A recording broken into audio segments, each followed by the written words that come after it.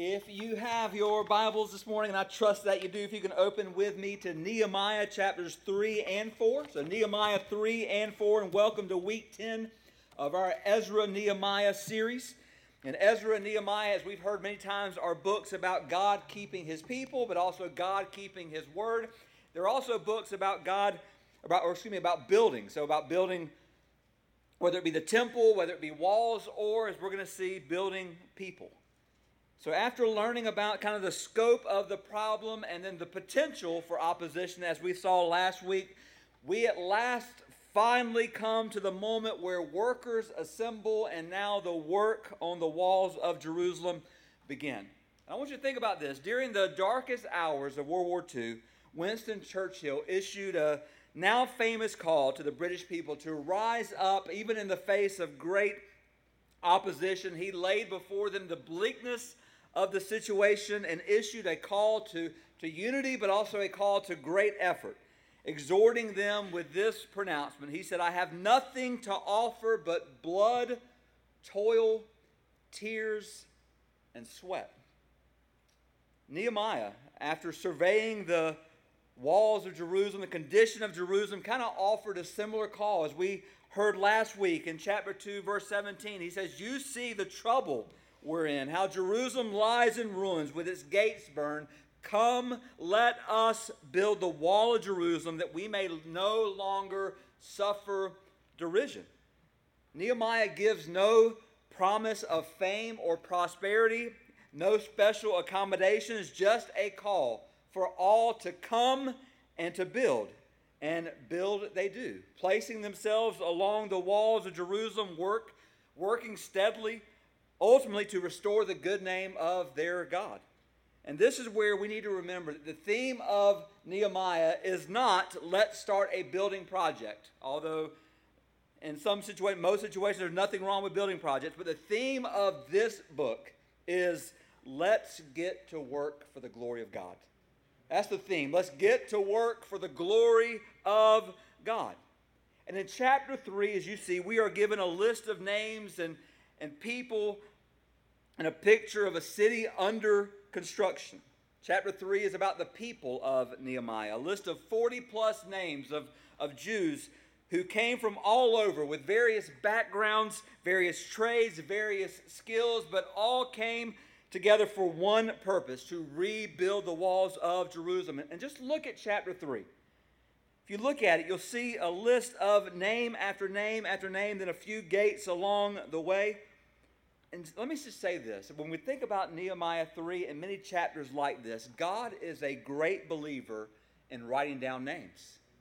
God's a great believer in writing down names. So 40-plus names that to us are faceless and even, let's be honest, boring for us to even read or consider. But to God, they are faithful and not insignificant people. Enough so that God would etch their names in His Bible forever. So if we're not careful, listen, we easily get lost in a lot of names and a lot of wall building, and we miss the whole point of Nehemiah chapters 3 and 4. And what we must see is that Nehemiah is not just descriptive, meaning not just describing events, true events that took place 2,500 years ago, although these are true events. Nehemiah is not simply, historically speaking, not just descriptive. Nehemiah is also prescriptive, meaning this is what God expects from all believers throughout all times, meaning that if we are sons and daughters of God, then we will give careful consideration to the broken down walls in our lives, the broken down walls in our church. We will have compassion on others that will lead to prayer that is wrought out and wrung out of Scripture that will ultimately lead us to act, lead us to action. And through the grace and power of God, we will persevere in that action. We will persevere in that work, even in the face of opposition and even in the face of discouragement. So I want us to dive in this morning, and I want us to get a glimpse of the forces working against Nehemiah and against the people of God.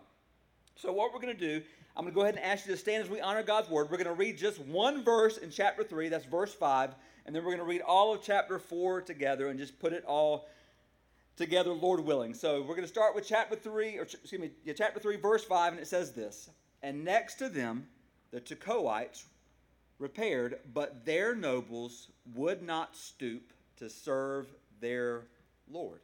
Now let's look at chapter 4, beginning at verse 1. "Now when Sanballat heard that we were building the wall, he was angry and greatly enraged, and he jeered at the Jews. And he said in the presence of his brothers and of the army of Samaria, 'What are these feeble Jews doing?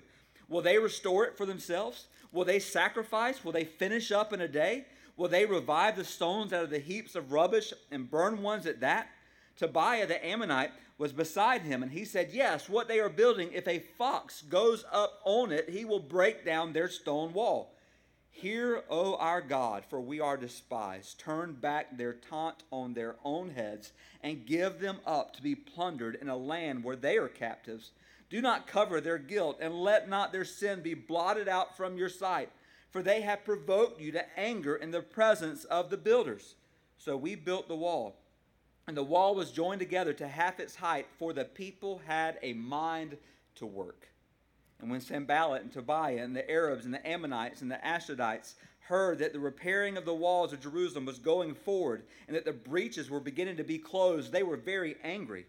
And they all plotted together to come and fight against Jerusalem and to cause confusion in it. And we prayed to our God and set a guard as a protection against them day and night. In Judah it was said, 'The strength of those who bear the burdens is failing. There is too much rubble. By ourselves we will not be able to rebuild the wall.' And our enemies said, 'They will not know or see till we come among them and kill them and stop the work.' At the time, the Jews who lived near them came from all directions and said to us 10 times, 'You must return to us.' So in the lower parts of the space behind the wall, in open places, I stationed the people by their clans with their swords, their spears, their bows. And I looked and arose and said to the nobles and to the officials and to the rest of the people, 'Do not be afraid of them. Remember the Lord, who is great and awesome, and fight for your brothers, your sons, your daughters, your wives, and your homes.' When our enemies heard that it was known to us that God had frustrated their plan, we all returned to the wall, each to his work. From that day on, half of my servants worked on construction, and half held their spears, shields, bows, and coats of mail. And the leaders stood behind the whole house of Judah, who were building on the wall. Those who carried burdens were loaded in such a way that each labored on the work with one hand and held his weapon with the other. And each of the builders had his sword strapped at his side while he built. The man who sounded the trumpet was beside me, and I said to the nobles and the officials and the rest of the people, 'The work is great and widely spread, and we are separated on the wall far from one another. In the place where you hear the sound of the trumpet, rally to us there. Our God will fight for us.' So we labored at the work, and half of them held the spears from the break of dawn until the stars came out. I also said to the people at the time, 'Let every man and his servant pass the night within Jerusalem, that they may be a guard for us by night and labor by day.' So neither I nor my brothers nor my servants nor the men of the guard who followed me, none of us took off our clothes. Each kept his weapon at his right hand." Let's pray. Father, we thank you for this, your word. Lord, teach us what it means for us as your people to have to face opposition and discouragement that comes as a result of there being a real enemy in this world. But help us, Lord, by your grace and mercy, by your power, to endure and persevere even in spite of the discouragement, in spite of the opposition, Lord, because you are a God who still fights for us. And if you are for us, your word says, who can be against us?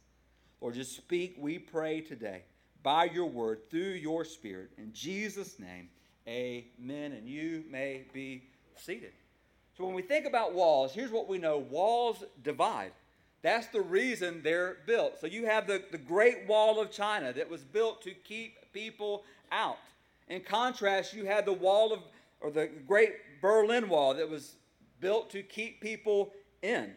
Its destruction actually brought people together in a joyous celebration. But centuries ago, the reconstruction of Jerusalem's walls served to bring people together. It was a work that God had called them to do. Yet there was opposition. In chapter 3, in the midst of name after name who built and repaired, we are given a glimpse of a people. In verse 5, the Tekoites, whose nobles would not stoop to serve the Lord. Listen, there will always be people who consider the task, who consider even the kingdom of God, and aren't stirred to do the work. The wall that Jerusalem they were building might have been able to protect them from outside opposition, but it could not protect them from the rebellion in their own hearts, from pride that refuses to stoop down and serve. Listen, the real issue for the Tekoites was submission. Many might have thought they had a better plan. Many might have even said, listen, we don't like the way Nehemiah leads us. Whatever the reason, you can be sure, I guarantee you, they later regretted it, because they stand in infamy as the only people mentioned in this chapter who did not join the work. So they were forever known as the people who would not serve. So the question becomes this: what about us? Will you still stoop to serve the Lord? Will you consider the Lord Jesus, who stooped to wash his disciples' feet, and even in a greater way, who stooped to come from heaven to earth in order to serve and save us? Will we stoop to serve him? Then, unfortunately, we get to Nehemiah 4, and we have what is called opposition. When people begin to ridicule the work that God had called Nehemiah to and the people to. And the ultimate picture today is how Nehemiah responds in the face of opposition. Opposition that was meant to discourage the people, and opposition that was meant to stop the work that was being done. And today I want you to make note so far in our study of what we call the law of proportion. Meaning that when it comes to Nehemiah's passion, to this point we have one verse. When it comes to Nehemiah's prayer, we have 6 verses on it. When it comes to Nehemiah's plan, we have 8 verses on it. When it comes to his preparation, we have 11 verses on it. But when it comes to opposition, we have 3 straight chapters. It's almost as if God is trying to tell us and teach us something.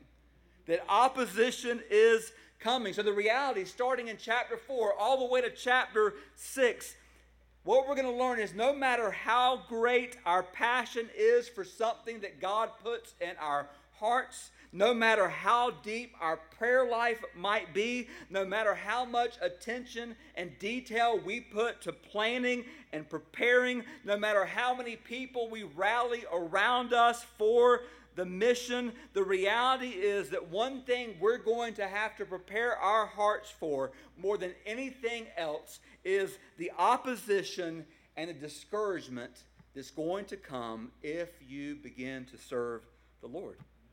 It's going to come. Opposition is going to come. Discouragement is going to come. Therefore, I want us to unpack 3 truths from chapters 3 and 4 that will lead to us, I pray, by God's grace and mercy, lead us to defeat discouragement. The first truth is this: we defeat discouragement as we work as the people of God. So work as the people of God. We work together. One of the best ways that we can defeat discouragement, hear this, together. We do it together. Chapter 3 offers a remarkable picture of God's people working together. So chapter 3, we read about the high priest, the regular priest, the Levites, the non-temple workers, goldsmiths and perfumers, servants and officers, people from towns near and far, fathers and daughters, one next to the other. And what we get from this is this: God is most glorified when his people are unified. God is most glorified when we're unified. But please hear this. What is it that truly unifies us? And this is where we have to confess that we will never be unified by our preferences. We will never be unified by the things that we like. We will only be truly unified by the purpose that God has given to us, and us giving ourselves completely to his purpose. So Nehemiah and the people of Jerusalem had been given their purpose by God. There was no denying that. That was the unifying picture here, to work to build the wall. They were inspired to do that, even systematically breaking up the work and dividing that. And what you see here from verse 2 to verse 31 of chapter 3, you'll see on the screen phrases next to him, next to them, after him, after them, over and over and over again. In fact, 15 times in Nehemiah 3, we find the phrase next to him or next to them, right next to each other. And then 16 times we find the phrase after him or after them. So coming after. And these two phrases show us so much. First of all, they show us that we need each other. I want you to hear this morning. The success of the church is not dependent on how well we live in isolation. It's dependent on how well we live together. Not that living in isolation doesn't mean something, because our integrity is most shown by how we live when no one is watching. So I'll give you that. But let me just say this very clearly. Are you locking arms with other believers for the sake of God's purpose? The work goes faster when everyone works together. The work goes faster when you do the things that God has called you to do, and you do them well for His glory with others. But also it shows us this, that our work, the work for God, never stops. After them, after them, after them, meaning the work of God will continue after you're gone. After you're gone, the work will continue. But here's the question. Will those who come after you find that you have been faithful to the end? Will those who come after you say, man, they were faithful to the very end? Or will those who come after you say, they left a mess for me because they didn't finish? They didn't finish the things that God gave them to do. And what we have in Nehemiah 3 is a diverse picture of people whose arms are locked together for the sake of the work before them. The work before them had united them. They were united in this work, in the purpose of God. And they were also united, hear this, in their dependence of God. And what I mean by that is this. One of the great things that God does in calling a people is He will call us to do things that are impossible for us. Things that we can't do on our own. Why? So that only God can get the credit for it. By which people in the world will say, there's no way that they can accomplish that. And our only answer is God. Amen. God has done it. Listen, what's impossible with us will never be impossible for Him. Amen. We trust Him, what He is able to accomplish. Here's the problem. Most of us think that God will only call us to do things that we could do even without God. So therefore, we never try things that are impossible with us because we think God would never call us to do those things. Listen, God's glory begins at the end of ourselves. When we say, God, I can't, but I'm going to trust that you can. I'm not God, but I'm going to trust that you are. And I'm going to follow you. So we work as people of God. But secondly, we defeat discouragement as we identify the enemies of God. So identify the enemies of God, and that is easier said than done. I'll admit that, and we're not going to dive to the depths of that, but this is a great place to be reminded. Hear this. That the Apostle Paul in Ephesians 6 says, we do not wrestle against flesh and blood, but against rulers, against authorities, against the cosmic powers of this present darkness, against the spiritual forces of evil in heavenly places. Meaning, don't miss this, the Apostle Paul says, your enemy isn't each other. And your enemy even isn't those outside who don't believe in Christ. Our enemy is the enemy. It's the enemy. And oftentimes what the enemy will convince us is that each other, that we're the enemy. That somebody that holds a different opinion from you, they're the enemy. Or someone out there, they are the enemy. But the Scripture says he is the enemy. And I think of the words of Sidlow Baxter, who says, whenever the saints say, let us arise and build, the enemy says, let us arise and oppose. There is no triumph without trouble. There is no victory without vigilance. There is a cross in the way to every crown that is worth wearing. The ultimate adversity or adversary is Satan himself, but his work takes on many forms. Let me just show you two here.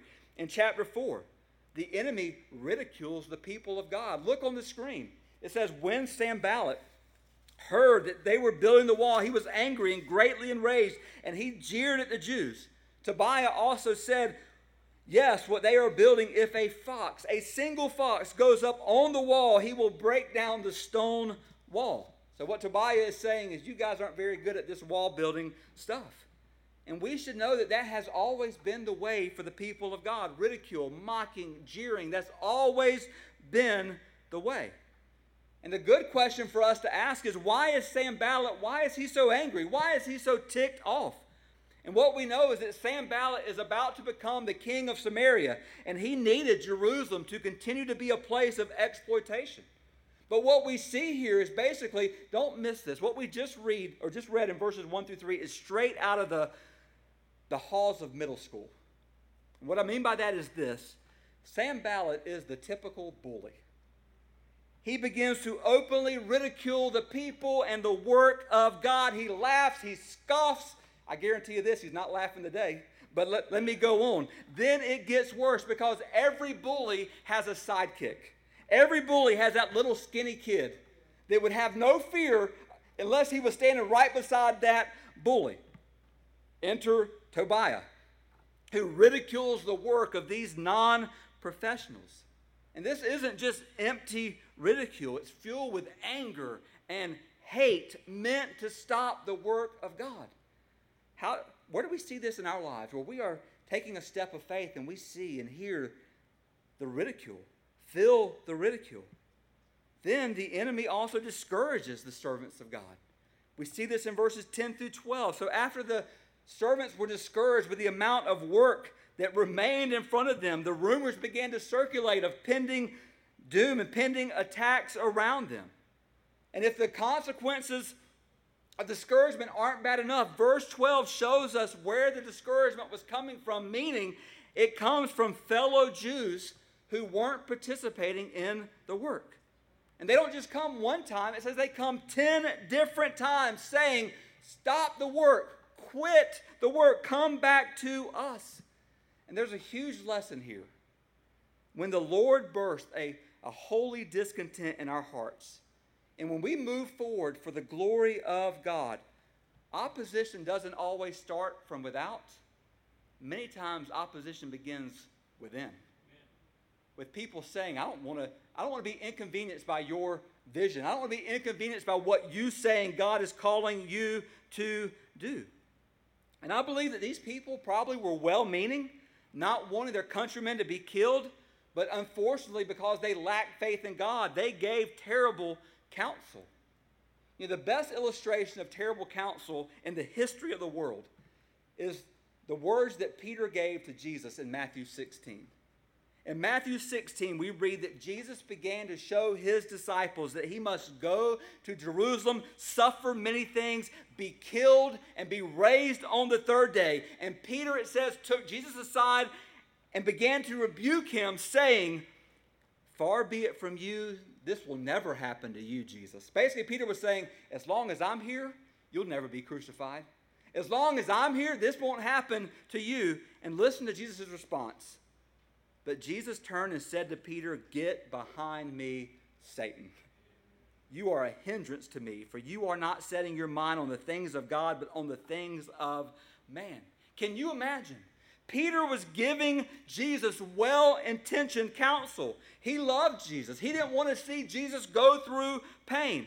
And you know what? He gave Jesus the most well-intentioned yet the worst possible counsel that has ever been given, not just for Jesus' sake, but for the sake of the entire world and our salvation. Don't go to the cross, Jesus. Well-intentioned but terrible counsel. Because if Jesus would have listened, there would be no salvation for you or for me. Oh, how the enemy wants to ridicule, unite against, and discourage the work of God in us. And please hear this, until Christ returns, we will be under a constant state of attack. We are in a battle. Again, when God saves us, he does not place us on a playground. He puts us in a battlefield, which we are called to battle. Years ago, Theodore Roosevelt noted these words, and I love this quote. He says this, it's not the critic who counts, not the man who points out how the strong man stumbled, or where the doer of deeds could have done them better. The credit belongs to the man who is actually in the arena, whose face is marred with dust and sweat and blood, and who, if he fails, at least fails while daring greatly, so that his place shall never be with those cold and timid souls who know neither victory nor defeat. May we be a people who find ourselves in the arena, doing the work that God has placed before us. Where do you see yourself in this picture? Are you in the arena, being ridiculed and brought to discouragement as you seek to serve Christ? If so, let me say this: keep serving Christ. Keep serving Him. God will reward your efforts. Or do you recognize yourself as one who tends to be critical of others? Who tends to be critical of anyone who steps out to do the work of God? If that's you, if you recognize yourself there, let me tell you this. Today is a good day to quit the demolition team. Quit the demolition team. Stop tearing other believers down and join the construction crew. And let's get to work for the glory of God. Let's get to work doing the things that God has called us to do for His glory. And then, number 3, we defeat discouragement as we advance in the will of God. We advance in the will of God. We can know God's will. We can advance in His will. And I love the fact that in the midst of all the chaos and confusion intended by the enemy for bad, for evil, God used it all for good. The work didn't stop. The work continued. And the reason that I don't think Nehemiah got pulled off the wall when opposition came is because I actually believe that Nehemiah expected the opposition. He expected that it was going to come, and he had planned in advance, I'm not going to stop the work. I'm not going to stop doing what God has called me to do. Are we prepared to advance in the work of God? What does advancement involve?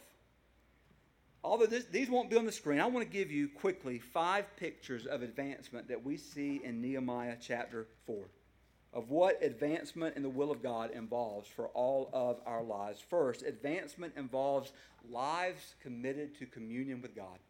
Advancement involves lives committed to communion with God. Look at verses 4 and 5 of chapter 4. Nehemiah prays, "Hear, O Lord God, for we are despised. Turn back their taunt on their own heads. Give them up to be plundered in a land where they are captives. Do not cover their guilt, and let not their sin be blotted out from your sight, for they have provoked you to anger in the presence of the builders." But I love this because Nehemiah's first response to ridicule was prayer. Once again, Nehemiah shows himself to be a man of prayer. He drops to his knees. He runs to his God. He asks God to do what only God can do. But let's be honest for a second. This prayer that I just read, it sounds harsh, doesn't it? This is the essence of his prayer. God, this attack isn't on us. This attack is on you. We don't want you to overlook this, God. We want you to step in because your name, God, your name is on the line. Not ours, God. Your name is on the line. So defend your name. Defend your honor. Defend against the threat that these people are bringing. And here's what we know. When Jesus came on the scene some 400 plus years later, Jesus prayed as he died on the cross, "Father, forgive them, for they know not what they do." Jesus told us that we need to pray for our enemies. We need to pray blessings on them as they persecute us. But let me also say this and understand this. Anytime that we pray, "Come, Lord Jesus," or anytime we pray, "Our Father in heaven, hallowed be your name, your kingdom come." Anytime we pray that, here's what we're praying. God, may you come and may you make all the wrong right. And we know that when Jesus does come, he is going, as Mike said earlier, he's going to punish. He's going to punish those who did not bow the knee to him. So when we pray, "Your kingdom come," in some senses we are praying for their salvation, but in other senses we're praying for God's judgment and punishment on those who do not trust him. But ultimately, Nehemiah's prayer forced the people to ask themselves, who's in control here and who are we trusting? When ridicule and persecution come, our first response can't be fight back, even though that is mostly our first response.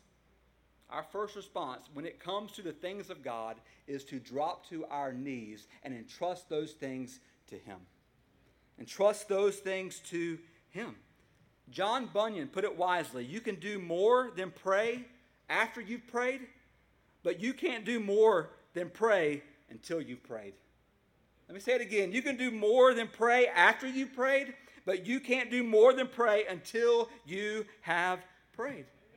Second, advancement involves minds captured by the calling of God. Listen to verse 6 and 7. So we built the wall, and the wall was joined together to half its height, for the people had a mind to work. I love that verse. But when Sanballat and Tobiah and the Arabs and the Ammonites and the Ashdodites heard that the repairing of the wall of Jerusalem was going forward and that the breaches were beginning to be closed, they were very angry. But I love that. The people had a mind to work. Hear this. Not a mind to watch, not a mind to mock, not a mind to grumble, not a mind to gossip, not a mind to disrupt. They had a mind to work.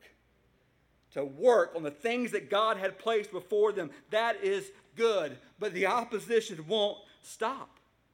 Yet despite the threats, the insults, the ridicule, it didn't fracture. It didn't fragment the people. It united them, and they kept working. They knocked out 50% of the work on the wall just like that. Listen, it's amazing what God's people can accomplish when we're unified in the calling of our God. In spite of opposition, we persevere. We keep going. We pray. No matter what insults are thrown at us, we keep our eyes fixed on our God and fixed on the task, and we just keep working. Has God given you a holy discontent? Has God burdened your heart? Has God led you towards a specific work? If that's you, let me just tell you this morning. Let me encourage you in this way. Don't stop. Don't stop. Why? Because, hear this. Here's why you should not stop. Please hear this because this is very, very important. Don't stop because, number one, obedience matters. And because ultimately you and I will stand before God, not before the Sanballats and the Tobias of this world. Meaning you and I, we won't ever have to answer to those who persecute us and mock us, but we will have to answer to God. We will have to answer to Him. Therefore, when God calls us to do something, the only response is obedience. Obey Him. Number 3, quickly, advancement involves hearts consumed with confidence in God. So advancement involves hearts consumed with confidence in God. Look at verses 13 and 14 here. It says this. So in the lowest parts of the space behind the wall and open places, I, Nehemiah, speaking, stationed the people by their clan with the swords, their spears, their bows. And I looked and arose and said to the nobles and to the officials and to the rest of the people, I love these words, do not be afraid of them. Remember the Lord who is great and awesome. And then this is their task. Fight for your brothers, your sons, your daughters, your wives, your homes. Again, we are not saved and put on a playground. We are saved and put on a battlefield. And just look at what's happening. Here, when we think about this amazing picture, when all is said and done, it's not Nehemiah's reputation that's on the line, it's God's glory that's on the line. And Nehemiah, and I pray for us, Nehemiah is focused on God's glory. And in verse 14, this is Nehemiah's Braveheart, William Wallace moment. I wish I could have read it with a Scottish accent, but this is Nehemiah basically saying, listen, this thing is too big to be centered around us. We're fighting for more than ourselves. Remember the Lord our God. Remember what our God has done. Remember that God doesn't change. Remember that God is for us. Oh, that we need to remember. Have we forgotten this God that we serve? And then number 4, advancement involves hands clenched in battle with God. Hands clenched in battle with God. Look at verses 16 and 17. From that day on, half of my servants worked on construction, and half held the spears, shields, bows, and coats of mail. And the leaders stood behind the whole house of Judah, who were building on the wall. Those who carried burdens were loaded in such a way, hear this, that each labored on the work with one hand and held his weapon with the other. In one hand, they have their swords. The other hand, they have a trowel. They were building and yet defending at the same time. And again, here's what I see here. This is a picture of the Christian. We live in this world and we are called by God to a work. But if we are not careful, let me tell you what we forget. Oftentimes, we are unaware of the reality that that a spiritual war is raging all around us and that we are caught up in it. When was the last time you thought about the enemy? When was the last time you thought about the ways in which the enemy and Satan himself were working in your mind and in your heart? I beg to say most people, we never even consider the fact that there's an enemy because we never, as A.W. Tozer, we said a few weeks back, we never find ourselves in lion country. We never find ourselves, anytime we hear the lion roar, we run the other way. Instead of placing ourselves by the will of God, by the power of God, exactly where the enemy might attack, knowing that he who is in us is greater than he that's in the world. And here's the problem. Do you know that? Do you know the God that's greater? Do you know the God that's greater than he that's in the world? Do you know the God that offers us more pleasure, more joy than anything the world could ever offer us? Oh, that you do. But understand this, there is an enemy who wants to pull us away from God, who wants to pull us away from the Word of God, who wants to pull us away from the ways of God, and we must persevere. We must persevere. And then lastly, advancement involves ears that are open to the calling of God. Ears that are open to God's calling upon our lives. Look at verses 18 through 20. It says this, and each of the builders had his sword strapped at his side while he built. The man who sounded the trumpet was beside me. And I said to the nobles and the officials and the rest of the people, the work is great and widely spread, and we are separated on the wall, far from one another. In the place where you hear the sound of the trumpet, rally to us there. Our God will fight for us. That's how the chapter ends. Essentially, our God will fight for us. The persecution will continue through the next 2 chapters. But the question we have to ask ourselves is this: why is this here? What is it about this chapter that we need to know? In church, I would simply say this: opposition is going to continue to be a part of our Christian life and our Christian ministry. And the enemy wants to lead us, discourage us to a point where we just throw in the towel, we give up, and we quit. But here's how I'll end. Has God put a burden on your heart? Have you opened the Scriptures and read what God said could be or should be? Then have you looked at the culture and the world around us and realized that's not what is? Do you desire God's glory in that? Have you dropped to your knees and prayed to God? If so, that is fantastic. Praise the Lord. If not, let me say this. If that's never been a point in your life, may today be a day that you ask God to break your heart for what breaks His. That God would give you a burden, if not for a work, maybe for even a greater work of seeing your family come to know Him. Seeing loved ones come to know Him. Ask God to break your heart for what breaks His. But rest assured, brothers and sisters, mockers are coming. Discouragers are coming. And they will seek to dump a big bucket of cold water on your passion, to get you to quit in your obedience to God. Those people are out there, and here's what I would simply say. The gospel is too great. The calling is too infinite. And God's purposes are too glorious for us to quit. Proclaim anyway. Go anyway. Serve anyway. Build anyway. Listen, we have to be a persevering church knowing that we are working while waiting for that true trumpet call. Nehemiah talked about that trumpet call. We're working while we're waiting for that true trumpet call. And let me just say this, our time is short. Our work is great. Our God is greater. All of the momentum that God has started here, whether it be individually or corporately, must not stop until the work is accomplished. But let me say this. Let me give you one last final picture. If you want to avoid discouragement altogether, let me give it to you right now. Never attempt anything for God. Just go ahead. If you want to avoid discouragement altogether, never attempt anything for God. Live your life for yourself. Live your life for the way that the world tells you to live. And let me tell you this.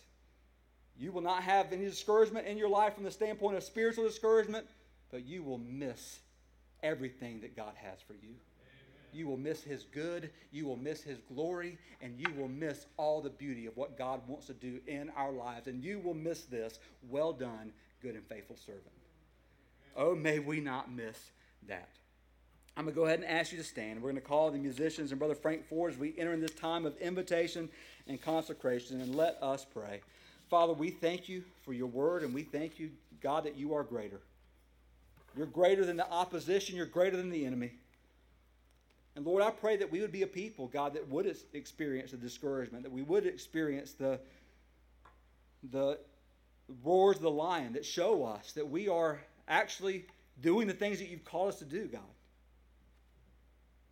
For not only do we get a Savior, Lord, when we get serious about you, we get an enemy. We get an enemy who wants nothing more than to discourage us so that we quit. That is why we need each other so much.